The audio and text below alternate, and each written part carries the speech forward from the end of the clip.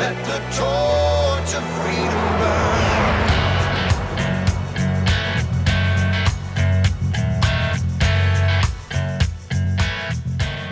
This is the intersection of faith and the culture. It's Wall Builders. We're taking on the hot topics of the day from a biblical, historical, and constitutional perspective. And today's Foundations of Freedom Thursday, which means we're specifically diving into your questions. You can send those into radio@wallbuilders.com. That's radio@wallbuilders.com. Foundational questions about the Constitution, about the jurisdictions of government and the church and the family, and how we do this. How do we do this well? We are Caesar in America, we the people. So if we're going to render unto Caesar what is Caesar's and unto God what is God's, how do we do that well? A lot of the questions we get on Foundations of Freedom Thursday are specifically about that. How can I be a good citizen? How do I get my church to turn out good citizens? What do we do in education? How do we do this in government well? Whatever your question is, send it in today at radio@wallbuilders.com.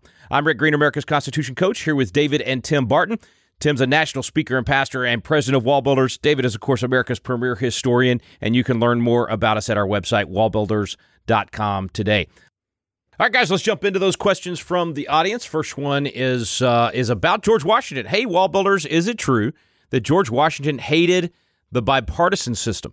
Is it the best? Is there something better that we could implement now? And I'm guessing, guys, he's referring to the comments from the farewell address, but I do hear this a lot, and I've never really known, other than those comments in the farewell address, where people got this from. So, David, you know his writings better than anybody alive. What did George Washington think about? And I don't know if this guy's saying a two-party system, just partisanship in general, or what the particular angle is for the questioner. But I know our listeners have questions all around this subject. Well, first off, let's deal with the principle that it's good to have debate and good to have discussion. And we go back to Proverbs 18:17. One side sounds good until you hear the other side. That's why you have a defense and a prosecution and a trial. Both sides bring out information. A jury is to listen to that information and make their decision.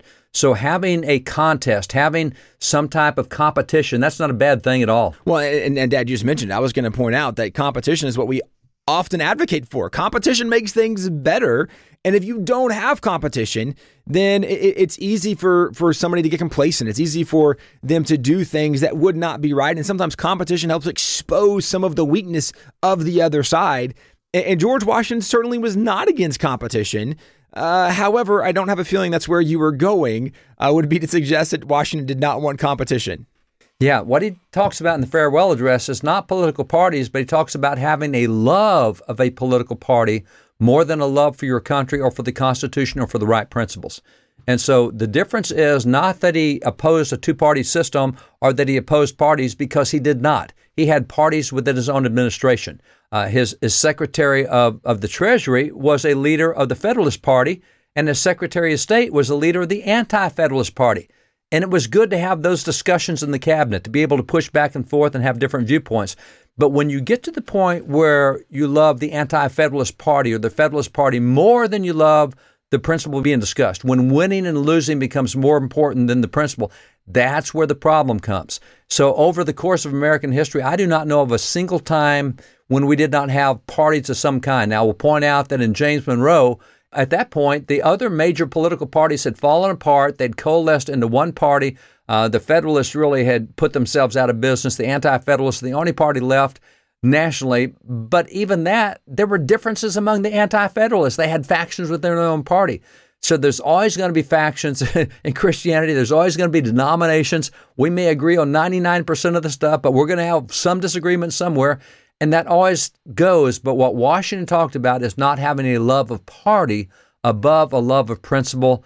And by the way, it's really good to know the principles and then debate the principles rather than the beliefs of the parties. So going back to constitutional principles is what Washington was pushing for. And really what he was arguing is one of the challenges we've seen in the culture today where, for example, in some of the major inner cities, everybody's a Democrat, or at least all of the leadership, right? All the political leaders in these major cities are Democrats.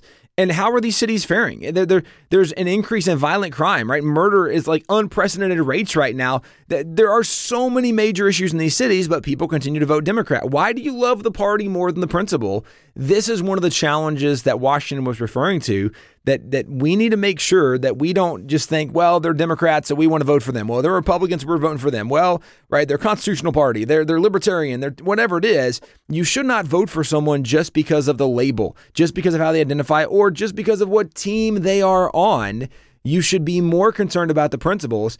You know, guys, we've talked about this in previous programs, but genuinely, if it came down to a Republican and a Democrat running for office, and one of them is pro-life, one of them is pro-marriage, one of them is pro-religious liberty, one of them is pro-Israel, right? One of them is pro-capitalism, free market, enterprise, and the other one's not. Well, I don't care who is the Republican or Democrat. I care who is correct on these issues and these principles. And if it happened to be the Democrat, I would vote for the Democrat because the principle is more important than the political party. We don't vote for someone just because of what party they are affiliated with. Although, and I'm saying that this is like the big picture issue we understand right now.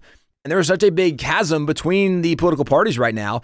And if you look at the parties, there is only one party that does believe in traditional marriage, although that's even a little questionable with some Republican leaders. There's only one party that believes in the value of life, wanting to protect unborn life. There's only one party that seems to believe in religious liberty and biblical values. Only one party that seems to want to be the friend of Israel.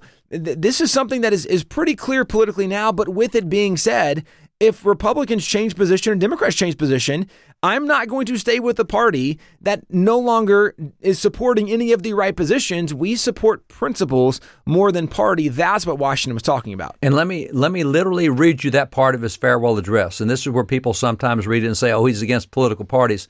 Listen for two phrases, two words here. One is the baneful effects. So baneful is horrific, terrible. And the other thing, he talks about the, quote, spirit of party, not party, but the spirit of party. This is what he says. He says, let me now take a more comprehensive view and warn you in the most solemn manner against the baneful effects of the spirit of party generally. This spirit, unfortunately, is inseparable from our nature, having its root in the strongest passions of the human mind.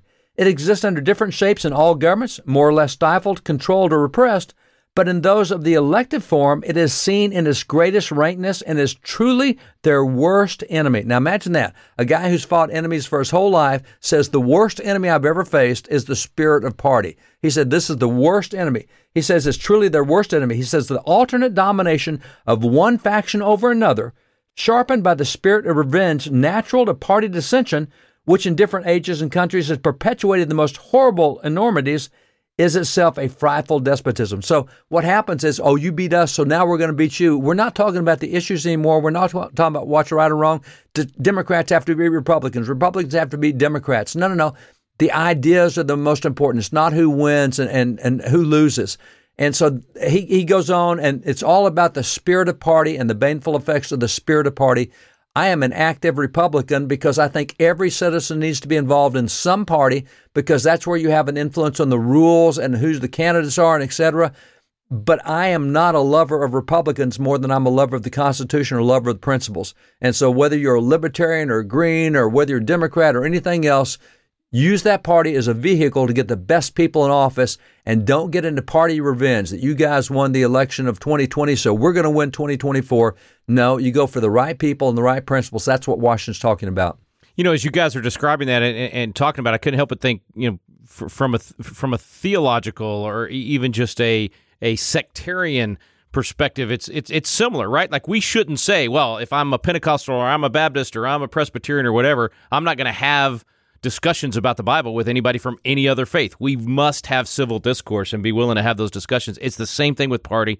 It's the same thing with our communities. Being able to have that iron sharpening iron, that civil discourse is absolutely necessary to keep us from going to civil war.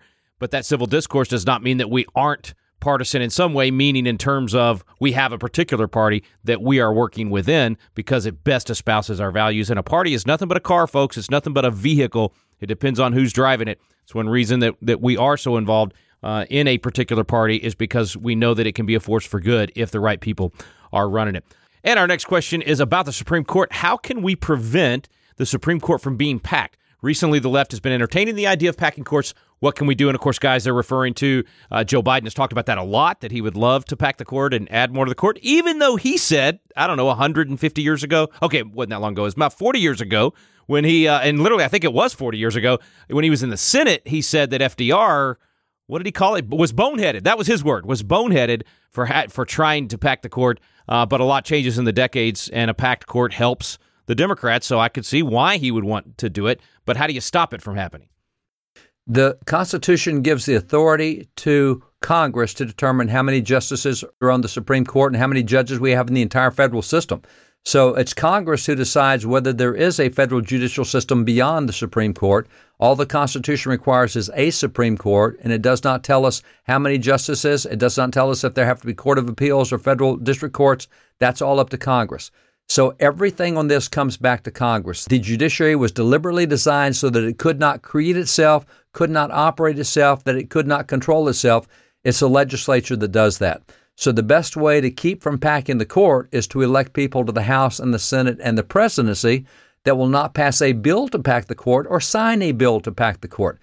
This literally comes back to we the people. If we don't want the court packed, that's in our hands, because we'll be the ones who choose the senators and the representatives and the president who would pack the court.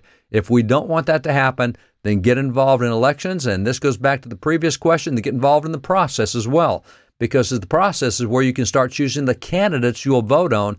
If you don't get involved in the process at the party level, all you're going to get in November is a choice sometimes between the bad and the worst. Sometimes it's between good and bad, but sometimes between the bad and the worst. But if you wanted to definitely have a good choice there, you get involved in the party system, the primary system, move that forward. That's the best way to stop court packing. And guys, just if I could, a point of personal privilege, Mr. Speaker. I'm okay with having more Supreme Court justices. I actually think it would be healthier to have not so much power, only divided between 9 people.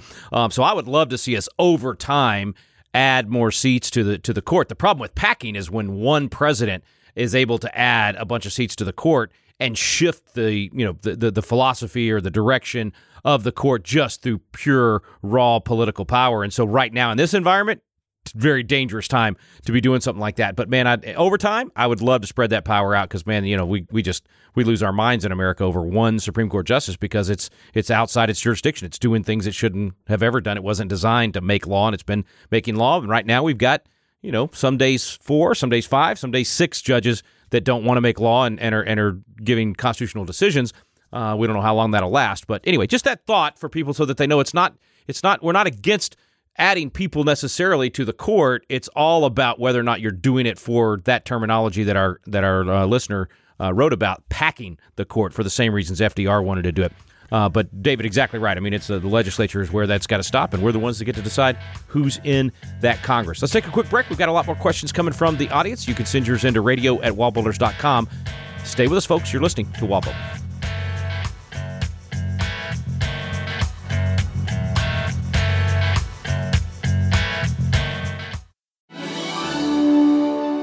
Hey, this is Tim Barton with Wall Builders. And as you've had the opportunity to listen to Wall Builders Live, you've probably heard the wealth of information about our nation, about our spiritual heritage, about the religious liberties, about all the things that makes America exceptional. And you might be thinking, as incredible as this information is, I wish there was a way that I could get one of the Wall Builders guys to come to my area and share with my group, whether it be a church, whether it be a Christian school or public school or some political event or activity. If you're interested in having a Wall Builder speaker come to your area, you can get on our website at www.wallbuilders.com, and there's a tab for scheduling. And if you'll click on that tab, you'll notice there's a list of information from speakers' bios to events that are already going on, and there's a section where you can request an event to bring this information about who we are, where we came from, our religious liberties and freedoms. Go to the Wall Builders website and bring a speaker to your area.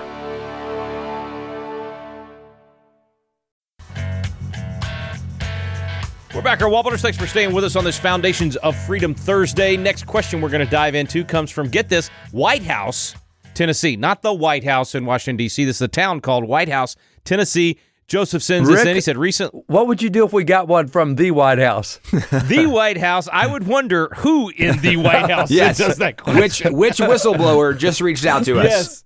Yes, that would have definitely. That's why the city itself caught my eye on the email.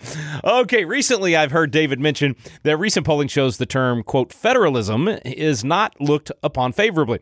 He further mentions that this is likely because most people don't understand federalism means decreasing the power of the federal government and increasing the power of the states. My question is about the early political parties in our country, the Federalist and the Anti-Federalist. I've read that the Anti-Federalist warned that the Constitution didn't do enough to reduce the power of the federal government.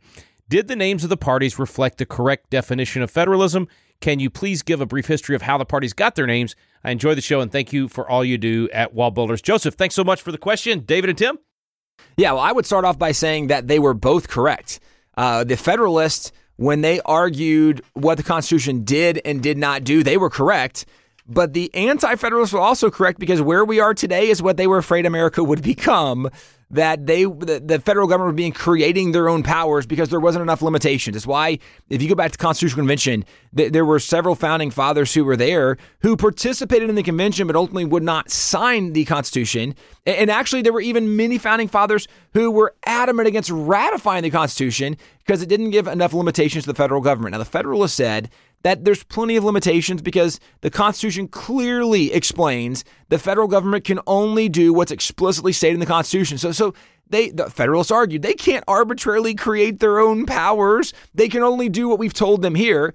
And the Anti-Federalists, by and large, said, nope, we don't trust it. We know when you have a government that's unchecked, that it can absorb more and more power. It will get out of control. It will create new things and new bureaucracies and agencies and do things it shouldn't do. Well, that's what we have seen it become. And this was also something that even George Washington's farewell address, the reason he cautioned the American people the way he did was to make sure that there was accountability. And it's why when John Adams says that our Constitution was made only for a moral and religious people, it's totally inadequate to the government of any other, it's because if we ever lost that foundation, our Constitution would not survive.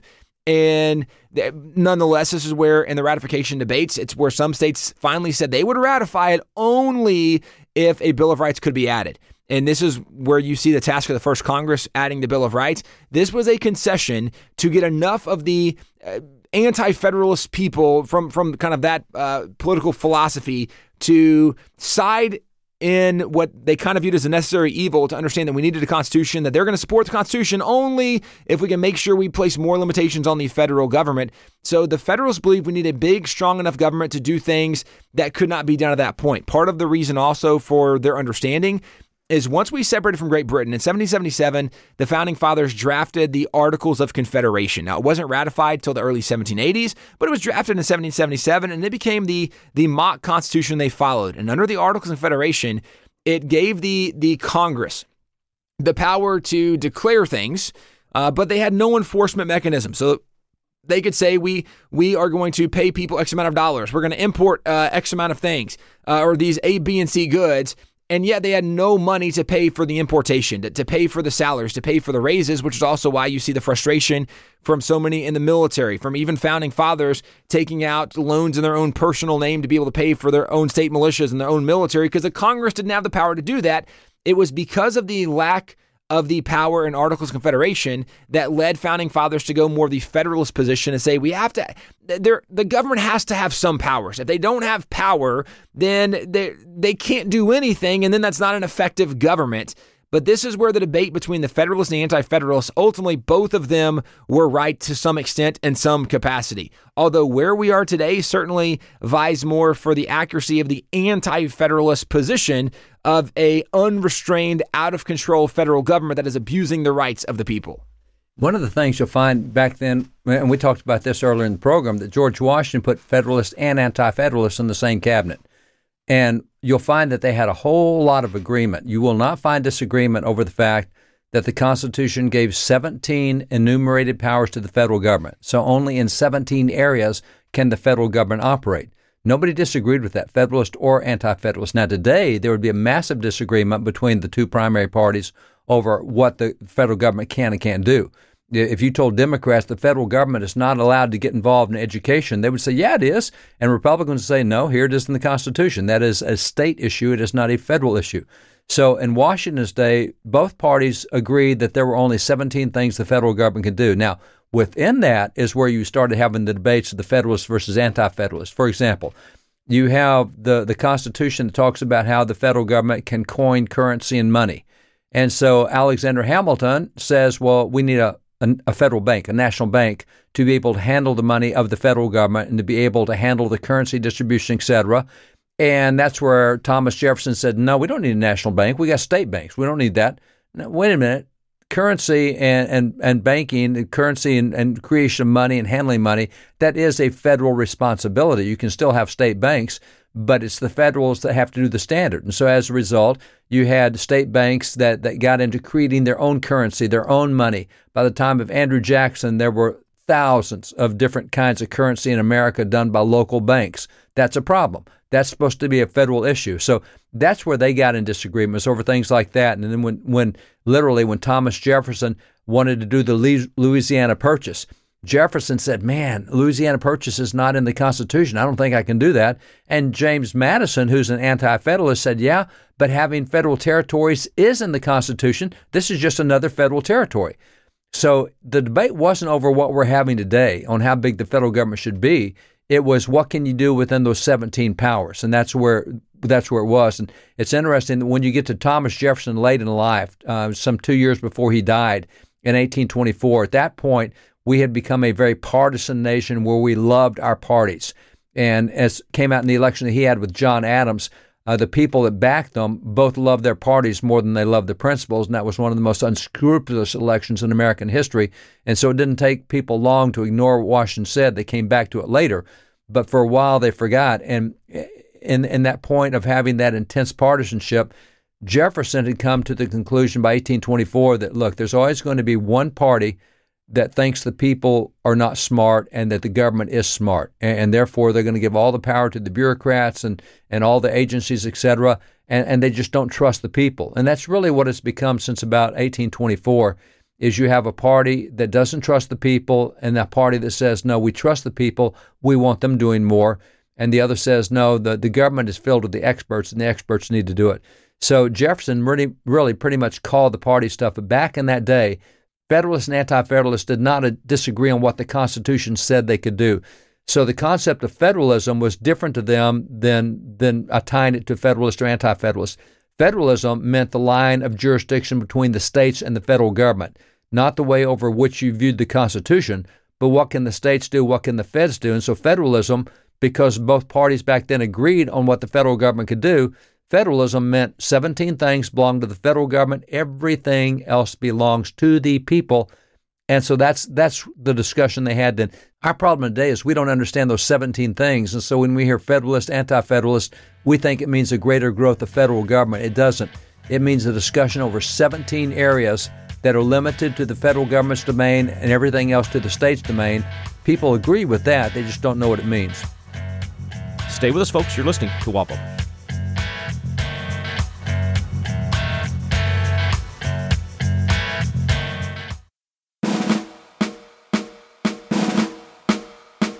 This is Tim Barton from Wall Builders with another moment from American history. The Second Amendment to the Constitution, which guarantees to every individual the right to keep and bear arms, has been targeted for years now by those who are determined to dismantle the individual right to self-protection. Opponents argue that only the militia, the military, and law enforcement are to have and use firearms. But those who wrote the Second Amendment strenuously disagreed, including Founding Father Richard Henry Lee, a signer of the Declaration, a president of the Continental Congress, and one of those who actually framed the Second Amendment. He declared, to preserve liberty, it is essential that the whole body of the people always possess arms and be taught alike, especially when young, how to use them. For more information about Richard Henry Lee and the history of the Second Amendment, go to wallbuilders.com.